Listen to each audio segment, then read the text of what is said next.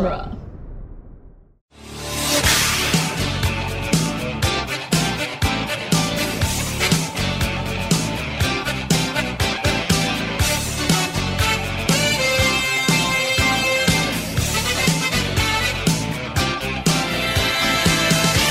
Welcome again to Back to the Future Minute, the daily podcast we analyze the movie Back to the Future, Part 3, one showdown scheduling minute at a time. I'm Scott Corelli. I'm Nick Jimenez in the news. And joining us this week, John Engel from Alien Minute. Welcome. Thanks for having me on, guys. I'm glad to be back talking about a better movie than the last time I talked to you guys. That's very true. Very true. Today we are going back. I thought you were about to say a better movie than the one your show's about. I don't know if I would agree with that. Today we are going back to minute 61 of Back to the Future Part 3, which begins with Buford saying, "I'll be back this way on Monday," and ends with ZZ Top's patented guitar spin. Yep. Is that the worst thing that's happened in this trilogy? The guitar spin? Yeah. Ooh, in the trilogy. That's a good question. It's on the list, right? Like, oh, yeah. It's like that and like the Ayatollah and Reagan fighting, right? Yeah, those are pretty. That's pretty up there. Yeah. I think it's definitely the worst thing that's happened in this movie so far. Cool. Beating out Marty screaming everything he sees when he first appears in 1885. That's the only like beef I have with the early parts of this movie at all is Horsey Indians. Everything he just screams everything he sees. But danger. Okay, so right off the bat, we got Buford like, okay, let's do this thing on Monday. What time on Monday? She's like, high noon. Like, I love that Marty is like, there's this element of Marty where he's just sort of not aware that he's in this. Like he's acting. Okay, I know we want to keep this evergreen, and I hate bringing this up, but he's acting very Westworld. Yeah. He's kind of acting like a guest in Westworld right now. Right. Well, he's not acting like he can actually be hurt.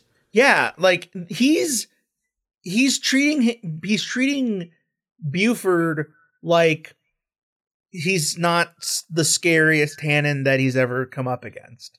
Right. Well, that's the thing, is that he's come up against relatively benign Tannens up to now.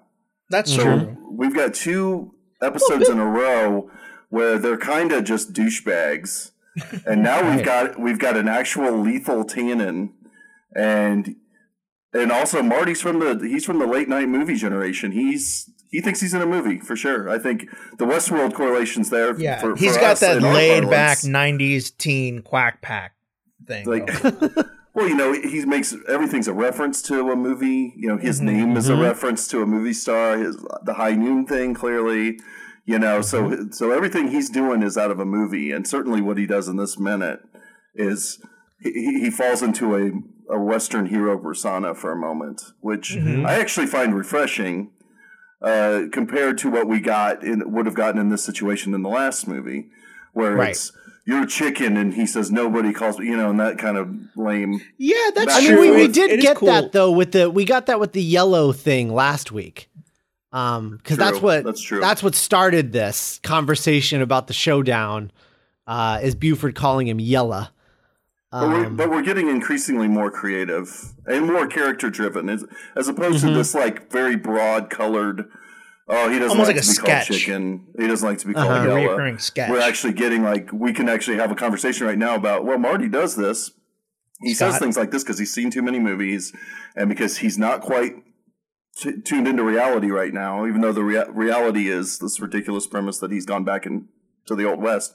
But that is reality for him, and he's not realizing that right now.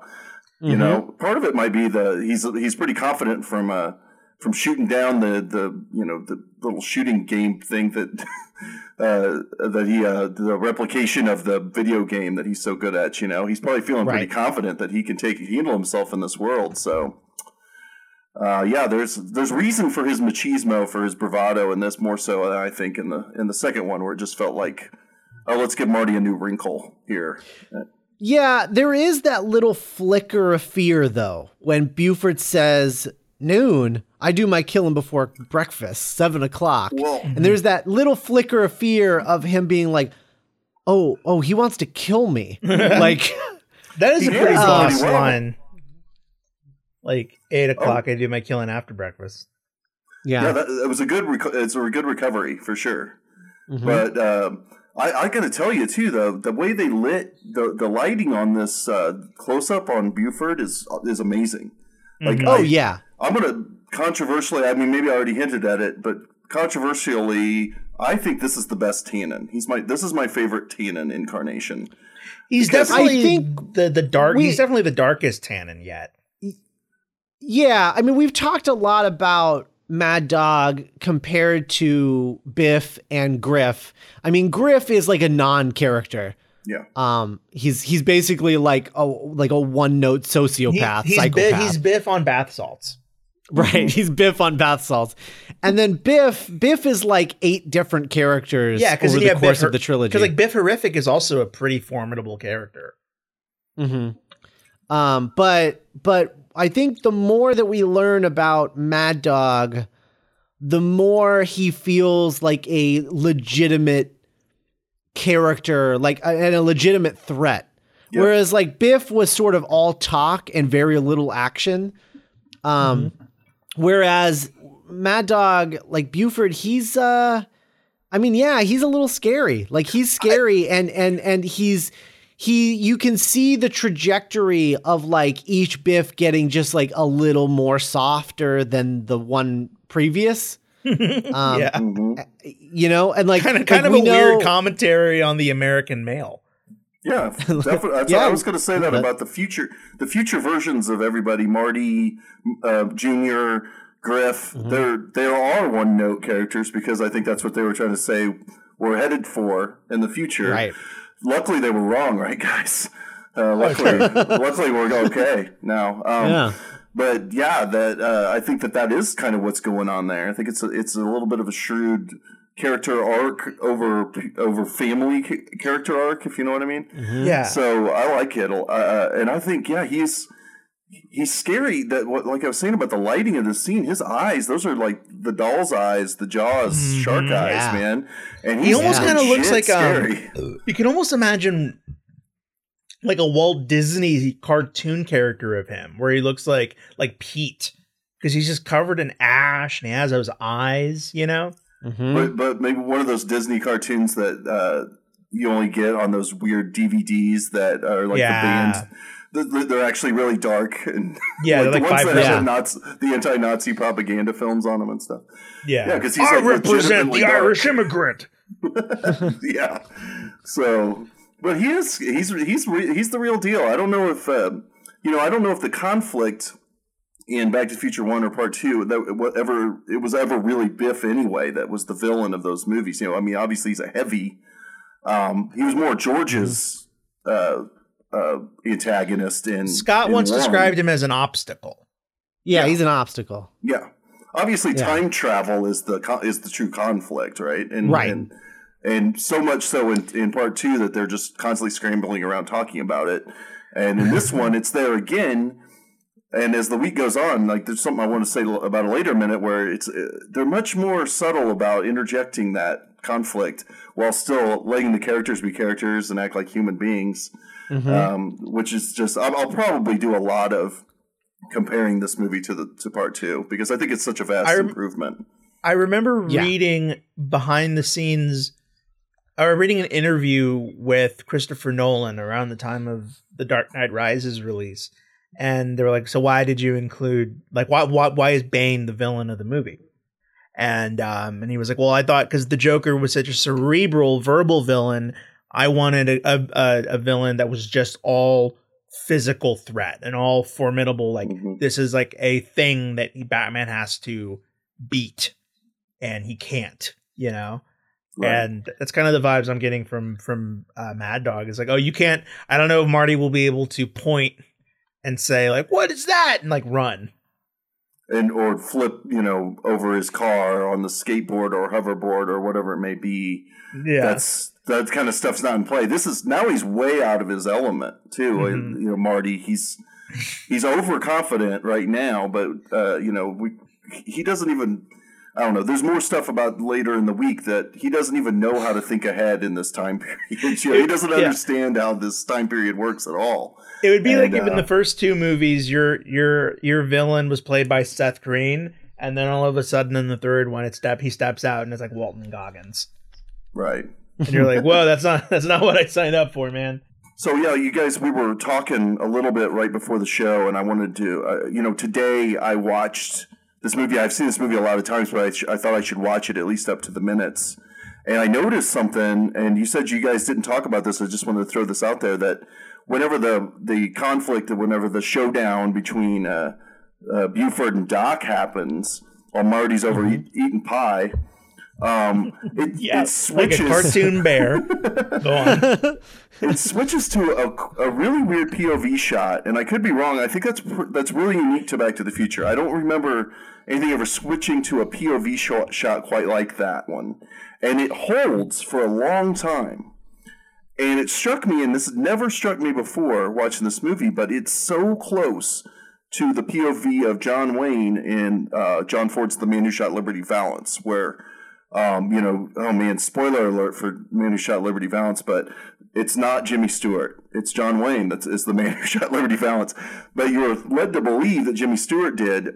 And then at the end of the movie, you see that John Wayne was waiting in the wings and is actually the one that fires the shot. So I really think that Zemeckis is quoting that movie right here, or right there, in that previous minute. And I just thought that would be, it's not my minute, I know, but I thought it'd be fun to point that out. I love it when filmmakers do subtle little hint. You know, it's like I was watching Gangs in New York on Scott's Amazon Prime account the other night. And and there's a scene where Bill the Butcher, played by Daniel Day-Lewis, throws a knife in the air and the camera follows the swinging knife.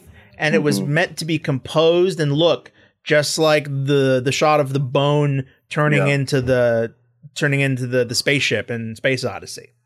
That's fun, yeah. I think I remember that vaguely. I haven't seen that movie in years, but yeah, and just like a fun little... So he quotes stuff all the time visually. Yeah. So yeah, and I think that's I mean I think the films I always hear Zemeckis talking about when he talks about this movie is oddly enough not the spaghetti westerns, which are the ones that he directly references like within the context of the movie. Right. Yeah. But he talked a lot about The Searchers, and you know all the Ford movies and like Shane. I remember him talking a lot about, and I think Liberty Valance came up once or twice.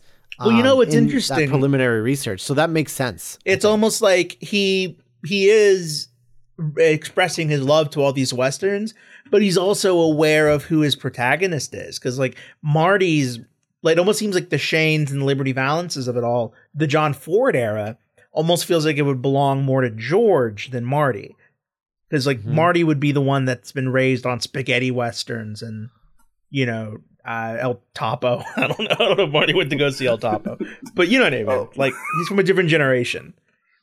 Yeah, and it's funny. The Shane. You know, we could talk about this more later in the week, but Jameis definitely makes you think the McFly farm makes you think a bit of Shane.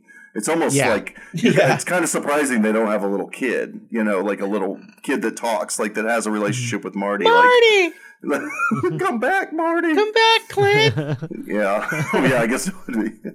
So. Speaking of the McFlys, before we end the episode, I just want to say, in case we don't get another chance to say it, I really, really love Seamus's jacket in this scene. Oh yeah, it's awesome. Okay, I'm good. Oh yeah. The ZZ. Okay, I've been meaning to also say this for a long time. The ZZ Top like bluegrass cover of their song sounds a lot like A Million Reasons by Lady Gaga. Oh no, by A Perfect Illusion by Lady Gaga. Scott, can we play Perfect Illusion by Lady Gaga at the end of the episode? Absolutely not. Okay. But everyone else can play along at home and they can go listen to the song if they want. Please do. I want to talk about Strickland here. I mean, we talked a little bit about him with Greg last week, but Marshall Strickland is interesting. So like one, the shot went off last week, and I guess it took him about a minute to get out here because he was at the gun checkpoint on the outside of the party. Yeah. So he must have heard the gunshot and came in to investigate. But what I find weird about this guy is like this Marshall Strickland, something was lost in translation because, you have that scene where he's talking to his son and like, remember discipline.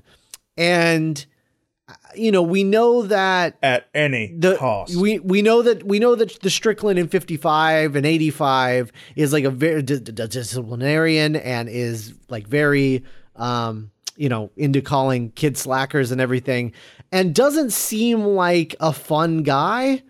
And Sure. then like all of a sudden, like this Strickland is just like, hey, let's have some fun, right? Hey, everybody, come on, everybody, party. it's a party. Yeah. And I'm like, who is this guy? But doesn't that kind of fit with what we're talking about? I mean, yeah. As time goes on, he has to tighten it up a little bit with all these slackers. They're getting worse and worse over the decades. I bet. Yeah. I'm going to make a bold prediction. I think the millennial Strickland, whoever Principal Strickland's grandson is I don't think he has any kids. I think the Strickland line ended with. Oh, that's sad. I was going to say Principal Strickland. I was going to say a super sensitive, like out there with his emotions, like camp counselor Strickland would be amazing. Like imagine a Strickland. Kind of long hair and sandals. Yeah. Hey guys, guitar. yeah, like Woody Harrelson or like really into Dave Matthews Band. Yeah. I